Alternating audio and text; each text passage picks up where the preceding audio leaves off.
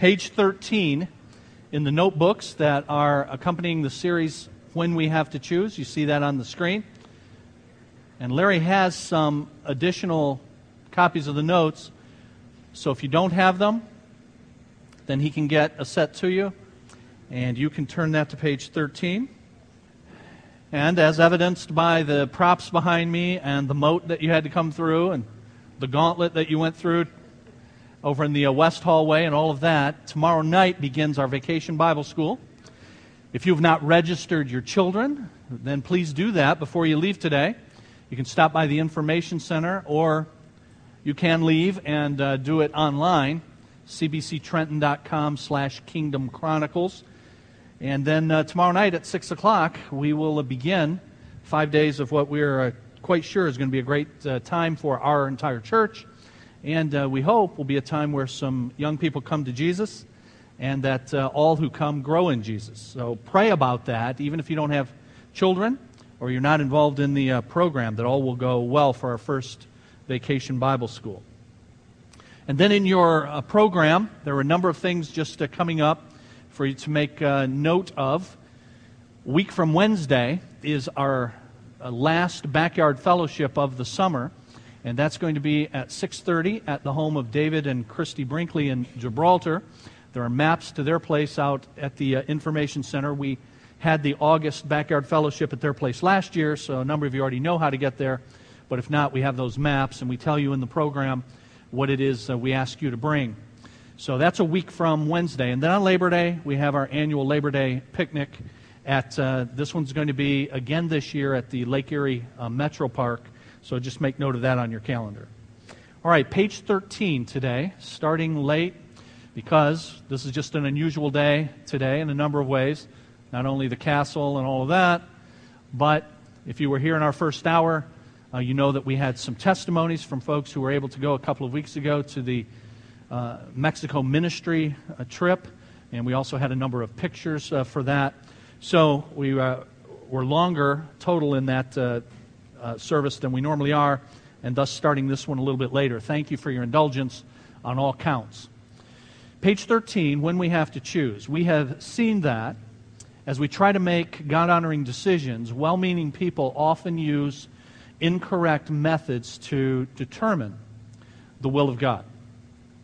So that was one of the first things we talked about, some of the erroneous ways that people try to decipher God's will in their personal decision-making.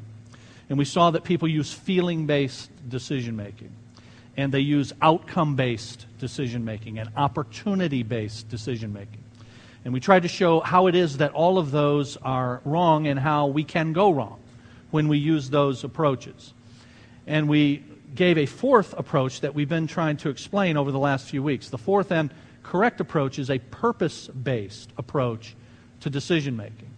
So beginning with the end in mind, I look at what God has said His end, His objective, His purpose is for His world, and then I look at how I fit into advancing that purpose in God's world. And so, over the last few weeks, we've talked about that purpose being, yes, to glorify God, but that's too nebulous, that's too general.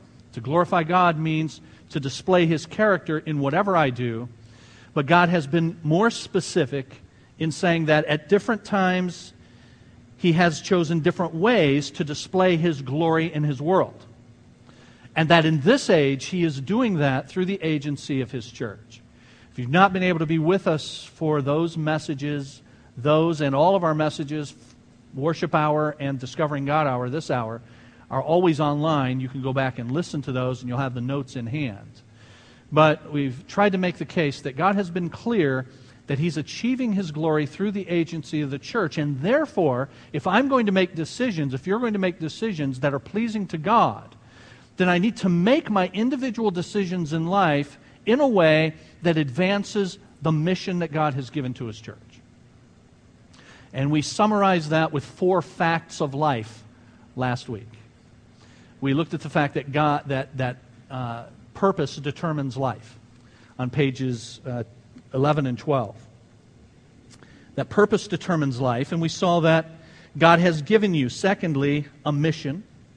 He has prepared each of us for the mission, and God has placed us in the mission. Those 4 facts of life. So I encourage you to marinate in what we've talked about over the last few weeks. Because that should be then the environment, the mindset with which you make your decisions, small and great. Now, that is all, everything that we've said in these prior weeks is all predicated on the idea that God has spoken, and that God has spoken clearly, that God has told us about Himself, about ourselves, and what His purpose is in His world, so that we can then make decisions in line with that purpose. Now, in this lesson, you see on page 13, we then want to talk about where it is God has spoken, and how we use the vehicle through which God has spoken, Scripture, the Bible, how we use that in the right way in order to come up with appropriate interpretations of what God has said.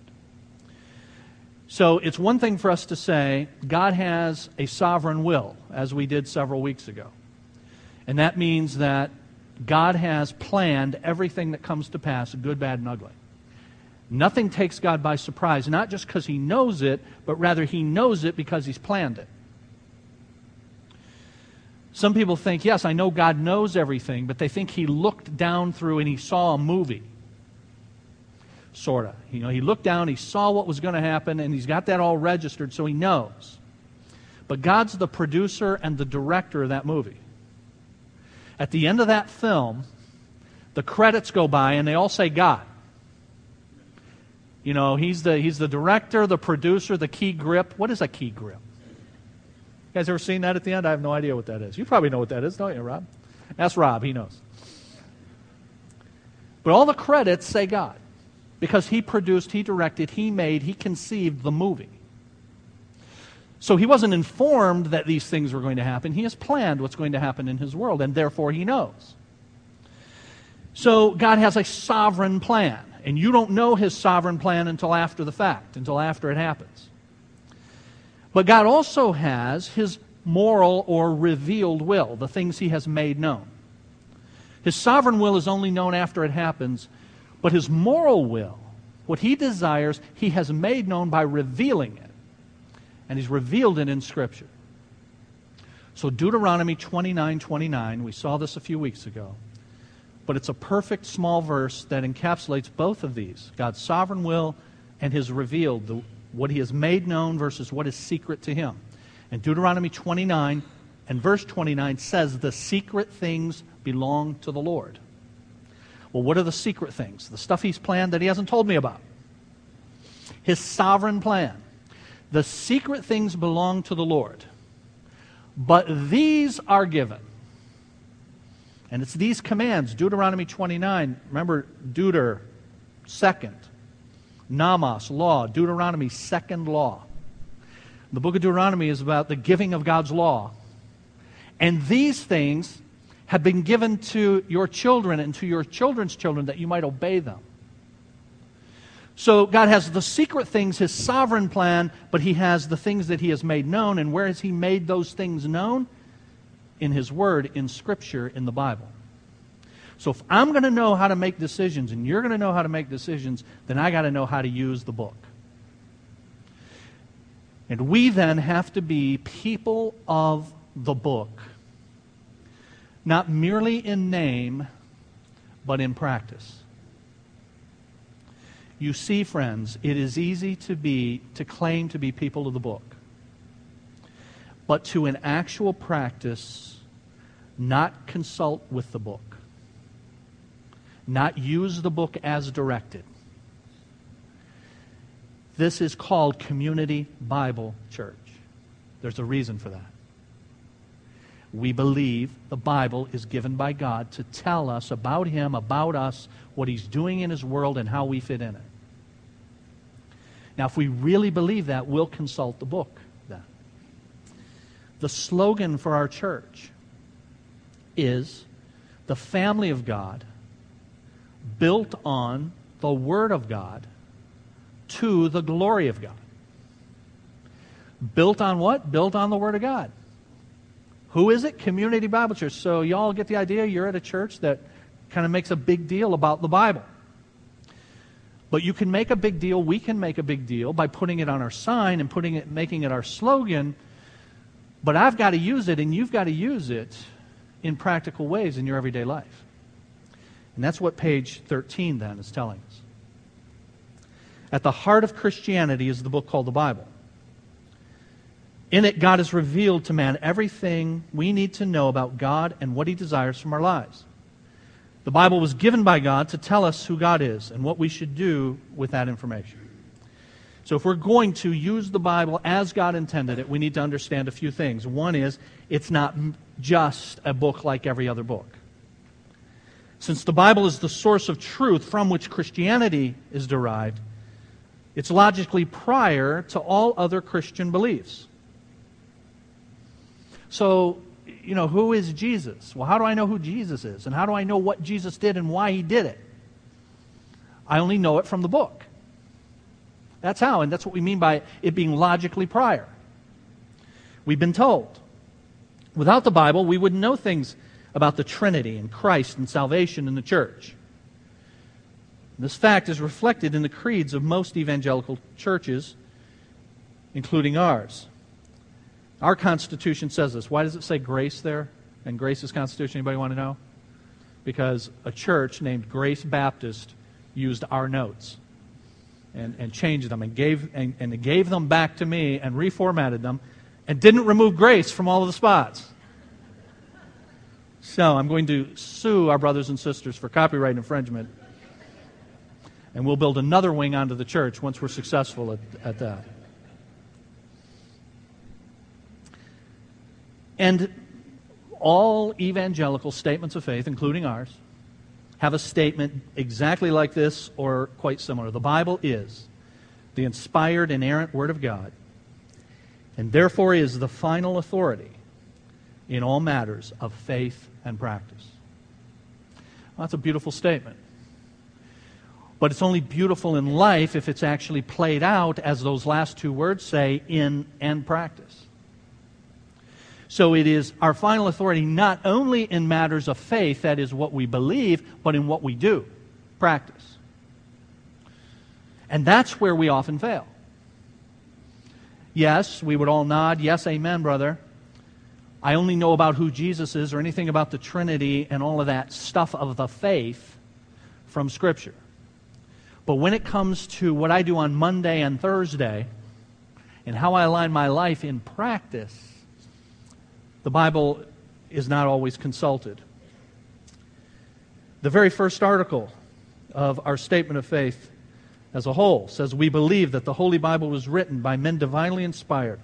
It's a perfect treasure of heavenly instructions. It has God for its author, salvation for its end, truth without any mixture of error for its matter. It reveals the principles by which God will judge us, and therefore is and shall remain to the end of the world the true center of Christian union, the supreme standard by which all human conduct, creed, and opinions should be tried. So despite this doctrinal commitment to the authority of Scripture, there are a number of ways in which the Bible's authority is undermined in daily living. And that includes the matter of discerning God's will about particular decisions. So let's list some of those erroneous ways of using the Bible. One is when we see the Bible as a book of sayings. A book of sayings. So, for many people, the Bible is like one big book of Proverbs. The Bible is just full of these proverbial sayings. So, you have book collections like that. Poor Richard's Almanac, written by Ben Franklin. Cleanliness is next to godliness. God helps those, anybody know? You would be amazed at how many people think God helps those who help themselves is in the Bible. And I've had people say this to me. I'll be counseling with them and they go, and I was going through that and then I remembered that verse, that says God helps those who help themselves. And then the person I'm counseling, they're depressed maybe. And now I'm going to depress them more by saying, you made that up. Okay? You just slandered God. So I have to find a tactful way to tell them that's not really in the Bible. And in fact, it's contrary to the Bible. God helps those who help themselves. God helps the helpless. That would be us. We're helpless before God. And He helps us. Okay? A stitch in time saves 9. Penny saved is a penny earned. And there is a book in your Bible called the Book of Proverbs, and it is these short, moral, truthful sayings. But a lot of people think that's what the Bible as a whole is. It's a collection of sayings. And so they treat it that way. They then atomize the Bible. A-T-O-M, atom. Atomize the Bible. That is, they find little snippets of the Bible. But see, those snippets, as we're going to see, are part of a larger context. And you can only understand the snippet as you put it with the verses around it, and as you put it in the context of the book within which it's contained. This is why, when I teach how to get the most out of your Bible, which I will beginning September 18th, and for those of you that have not taken it, on Wednesday nights in our Community Institute, that's the class for you. How to get the most out of your Bible. We go through some of this, and one of the things I tell folks is one of the reasons that that you need to be careful about the verses in our English translations is because those verses do not stand, they were never designed to stand by themselves. The verses are contained within chapters, and the chapters are contained within a book, and the book's contained within the context of the whole Bible. And so that atomized verse has to be understood in that larger context. And verses were added centuries after the Bible was written, just so we could find stuff. So, when the Bible was first penned, there were no verses. When the Bible says in Luke chapter 4 that Jesus walked into the synagogue, it says he stood up and he received the scroll of Isaiah from the attendant of the synagogue. And then it says, and he found the place where it is written. Now that's impressive. Because finding the place where it is written, the Spirit of the Lord is upon me, which is what Jesus read. That would be for us Isaiah chapter 61. So Jesus knows how to find what we call Isaiah 61:1 without any of it being marked. There were no verses. We added the verses centuries later so we could find stuff and we could say turn to and we could index it, and it's all very helpful.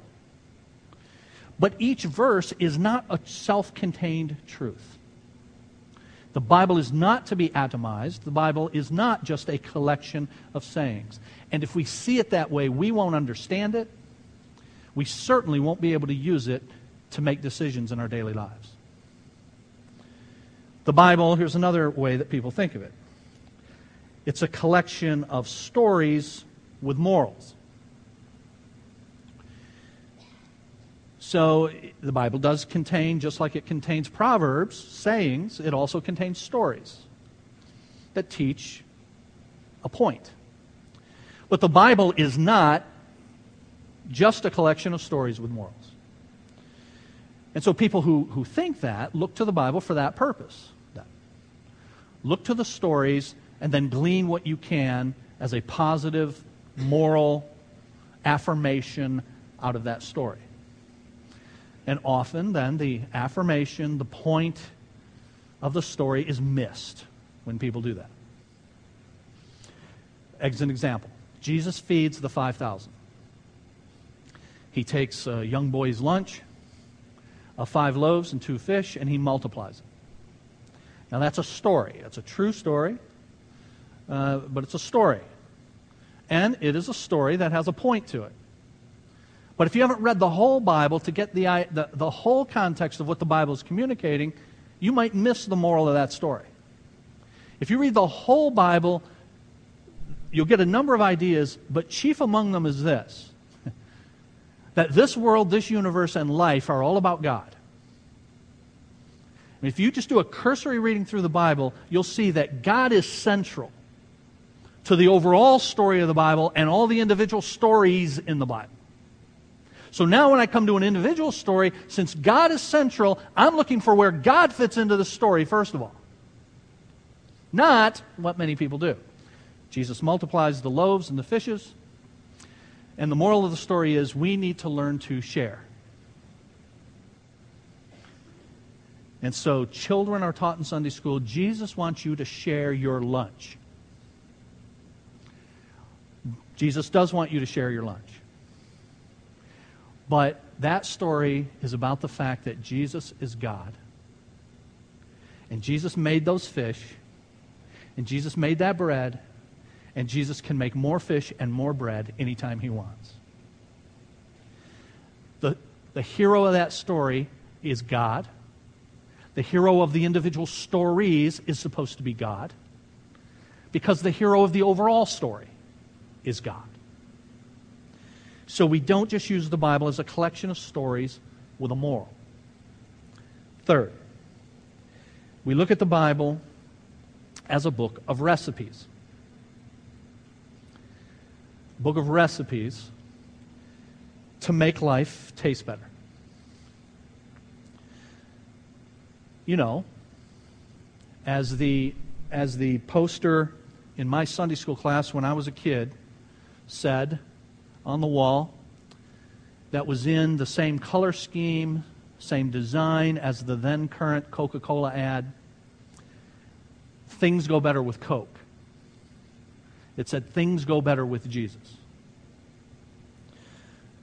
And, you know, as a kid, I'm looking at that, and that's a cool poster we've got in our Sunday school. And I had no discernment as a kid. It was years later that I thought about that.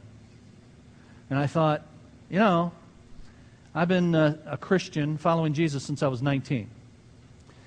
I would never change that. I thank God that I'm a follower of Jesus. But things have not always gone better. Actually, sometimes things have been worse. They've even been worse, particularly because I follow Jesus. If I wasn't following Jesus, then I would have more people who like me and want to hang around with me when I go to work and all of that stuff. Things don't always go better with Jesus. But we live in a Joel Osteen world. And you're pursuing your best life when? Right? Your best life now. So in the here and now, God wants you to be a champion. God wants you to enjoy life. And so, when I, Joel, preach, it's hard to distinguish my preaching from a motivational speech with Jesus sprinkled in. And we live in a culture who wants to give me the recipe that will work to make life better. But, you know, you don't have to do a lot of digging into the Bible to find out for a lot of the folk in the Bible, it didn't go better. Right? They were killed. I mean, for heaven's sake, friends, Jesus, God the Son, was killed. So if God would just come and talk to people, then people would know the way and they would follow the way, right? Well, that happened once. God actually came and He talked to people and He walked with people and He was murdered. So what do sinful people do when they get their hands on God? So it didn't go well for Jesus from that standpoint. It didn't go well for the apostles. It didn't go well for those at the end of Hebrews 11 in Faith's Hall of Fame who were destitute of food, lived in caves, were without a home. Remember all of that? Naked. That's what, and they are the heroes of the faith. Now, I'm just saying, I'd be willing to gamble if I were a gambling man. I haven't even done a check on this. I'll let you do it if you want. Just Google to your heart's content Joel Osteen and Hebrews 11. and see if you can find his sermon on the people who were destitute of food, lived in caves, were killed for their faith. And I'm just willing to wager you can't find it. And if you do find it, I want to listen to that. Okay? So what will happen is the Bible's a book of recipes, and what do you do with recipes? Well, you look up the one you want. I mean, there's stuff in this recipe book that I tried and I don't like it. It tastes lousy. So just don't turn to that page anymore. Tear that page out.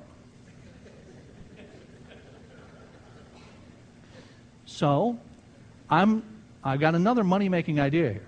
Okay? It is called the Perforated Bible.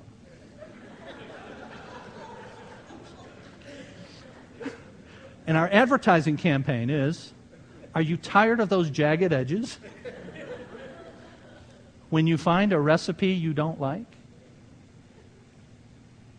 And even we should do, perforations around the verses, since we're all atomizing. You can just take individual verses out. We laugh, but in practice, that's what happens. We look at the places in the Bible that we like, the stuff that tastes good. But there's stuff in the Bible that is hard. 2 Peter chapter 3 and verse 15, Peter says, our brother Paul, Peter is speaking of what Paul wrote, and he says, our brother Paul says some things that are hard. So there are things in the Bible that are hard for me to get my mind around, hard for you to get your mind around, and we just like to skip that stuff. That's what the recipe approach does. But notice this quote. What we need instead of a recipe approach is a transcendent theology, which flows out of the big picture. But unfortunately, it's been replaced by recipe theology. It's a way of thinking that keeps its focus on the particulars of life. The center of transcendent theology is God and His character and His purpose. The center of the recipe, of course, is man, his needs and well-being. My quarrel with recipe theology is not with the biblical principles it affirms, or with its requirement that we follow them. It's rather with its tendency to make biblical principles into a formula for success. You guys and gals, how many series are 5 Keys to? 7 Steps to, right? So here's your formula.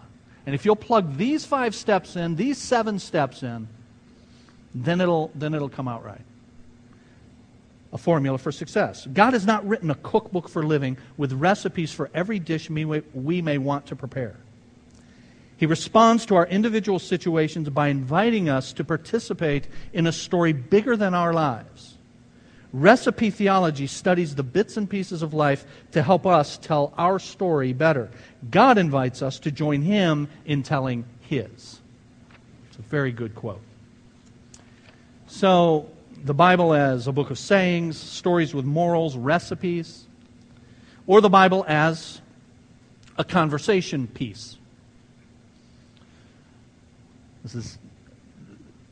So I know enough about the Bible, I know enough about the controversies in the Bible to be a theological trivia buff.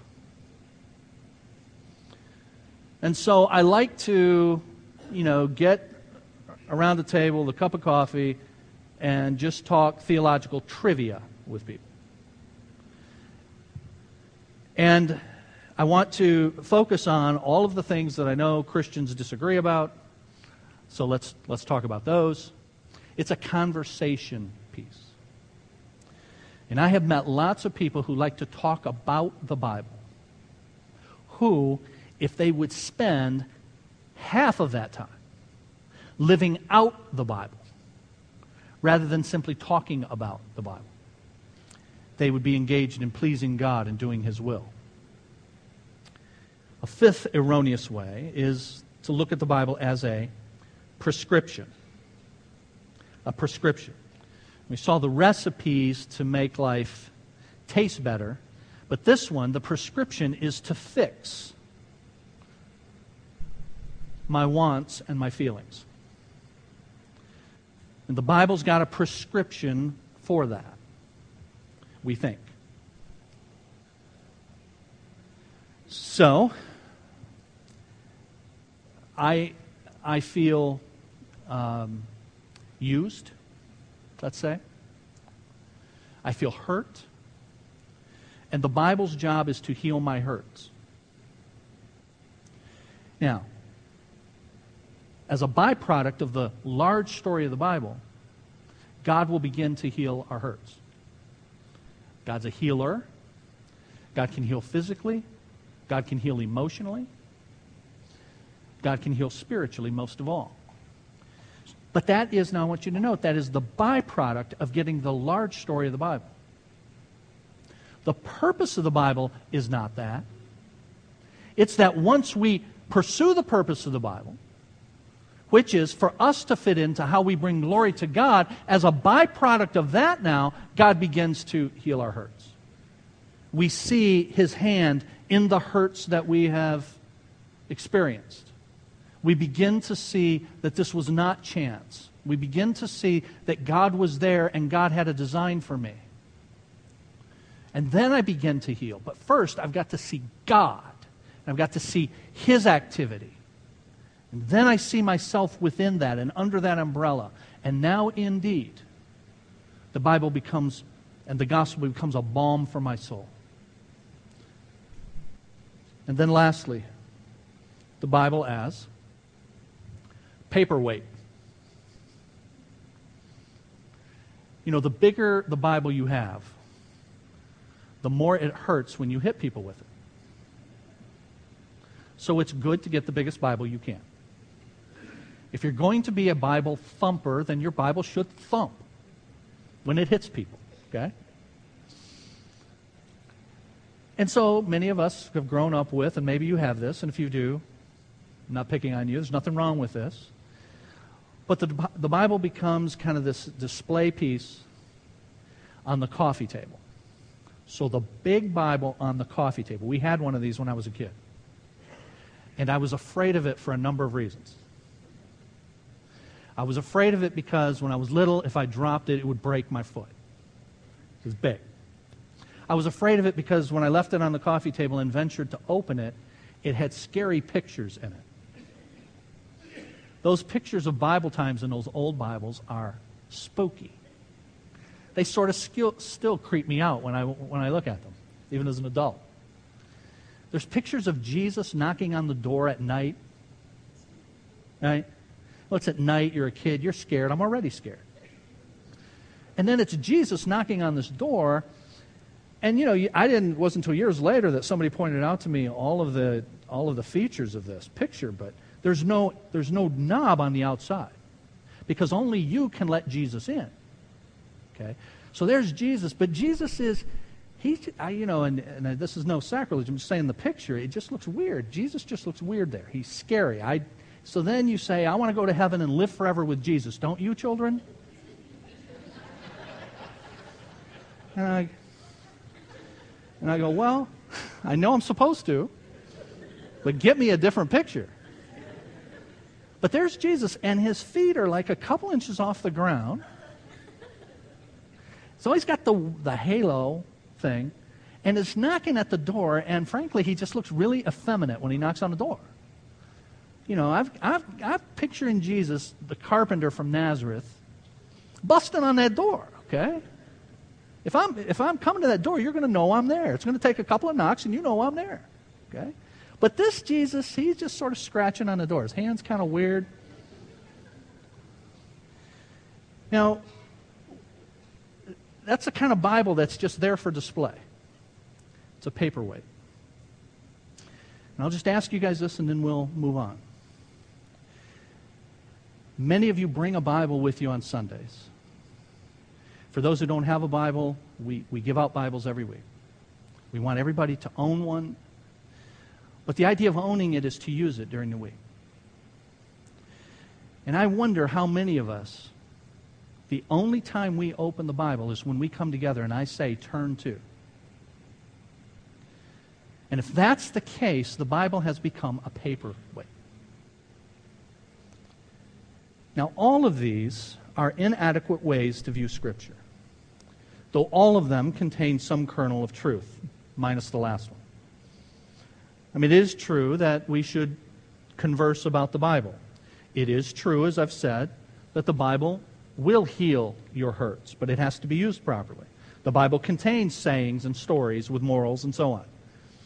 So they all contain some kernel of truth, but the Bible is far more than any of these, and even far more than all of them combined. Here's what the Bible is. It is the revelation of God to us, and therefore is perfect and without error.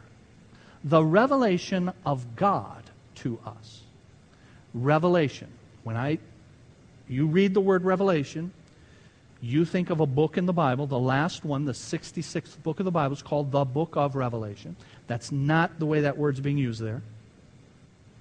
The Bible is the revelation of God to us. The word revelation means this: to make known, to reveal. And so when we say there, the Bible is the revelation of God to us, it is the making known, the revealing of God to us. So in the stories and the parables and the morals and the proverbs and the symbols and the commands and in every piece of that, it is all a making known, a revealing of God. We're going to see this explicitly in a few pages. But right now, you should then be getting the idea. When I read the Bible, I should always be looking at how God fits into this, right? If it's the making known, the revealing of God, then I should always be asking myself, where is God in this? Where is God in the story of David and Goliath?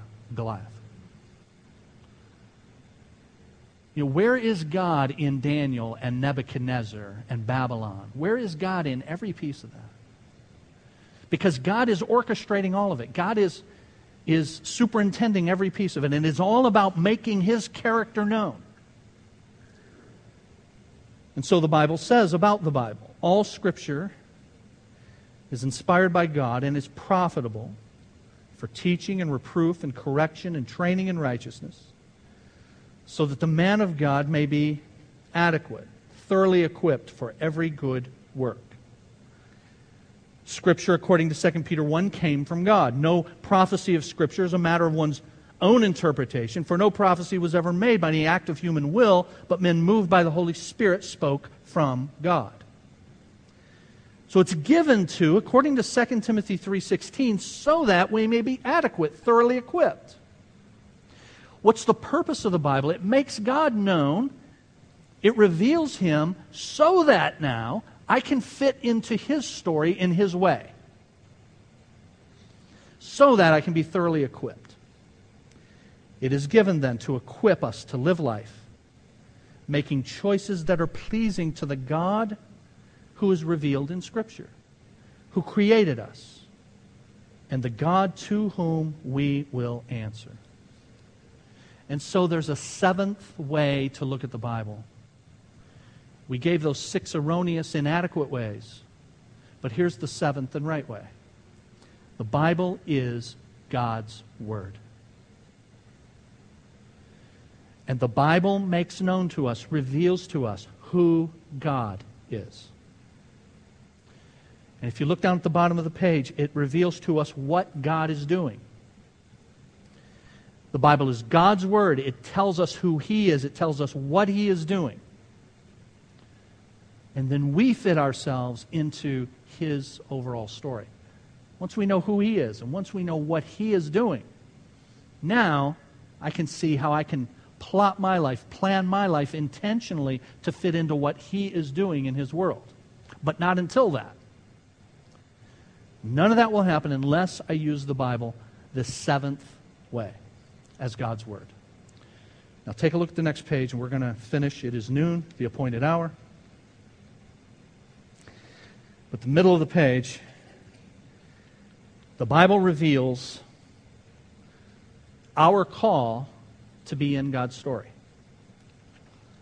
So it's God's Word telling us who He is, what He is doing, and it makes known our calling to be in God's story. And as we leave, I want you to think about what's in the box.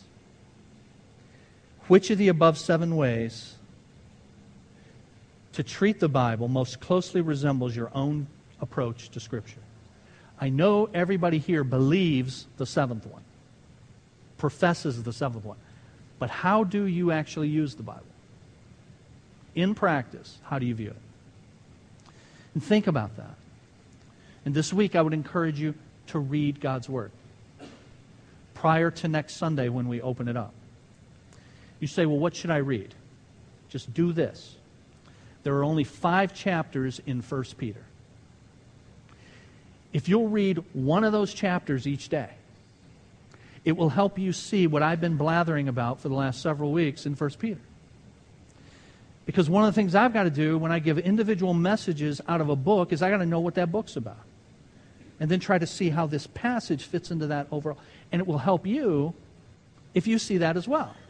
So just take one of those chapters, 5 of these next 7 days, 6 days prior to next Sunday, and it will help prepare you for what we look at in 1 Peter, okay? All right, let's ask God to go with us, and we'll continue from there next week. Father, we thank you for your word, because it is a light and a lamp for us, because it is sharper than any double-edged sword, because it is alive and it is powerful. And all of this is true because it is yours, because it is from you, and because it's about you, and because it is revealing you. Because of all of that, it is not just like any other book. And Lord, it is such a marvelous gift that you have given to us, that we could have your word in our hands, in our language. Oh, Lord God, forgive us for taking your word for granted. And Lord, we simply want you to do quick fixes in our lives when we may go for months and even years neglecting your story, your revelation to us. Help us, Lord, to see the folly, the foolishness of this. That we cannot live in a way that pleases you unless we know you. And we know you through the way you've made yourself known. We must know you and then know what you want and what you expect out of us. And then as we align our lives that way, your Spirit does its healing work. As we go through circumstances that are not necessarily better, sometimes worse. But we endure those circumstances with a completely different perspective. Because now we know you. And we know you are the God of that circumstance. And so, Lord, help us to indulge your word. Help us to ravage your word. Let us begin that this week, and let us learn of it next Lord's Day. Go with us, we ask you. Bring us back safely. We pray in the name of Jesus. Amen.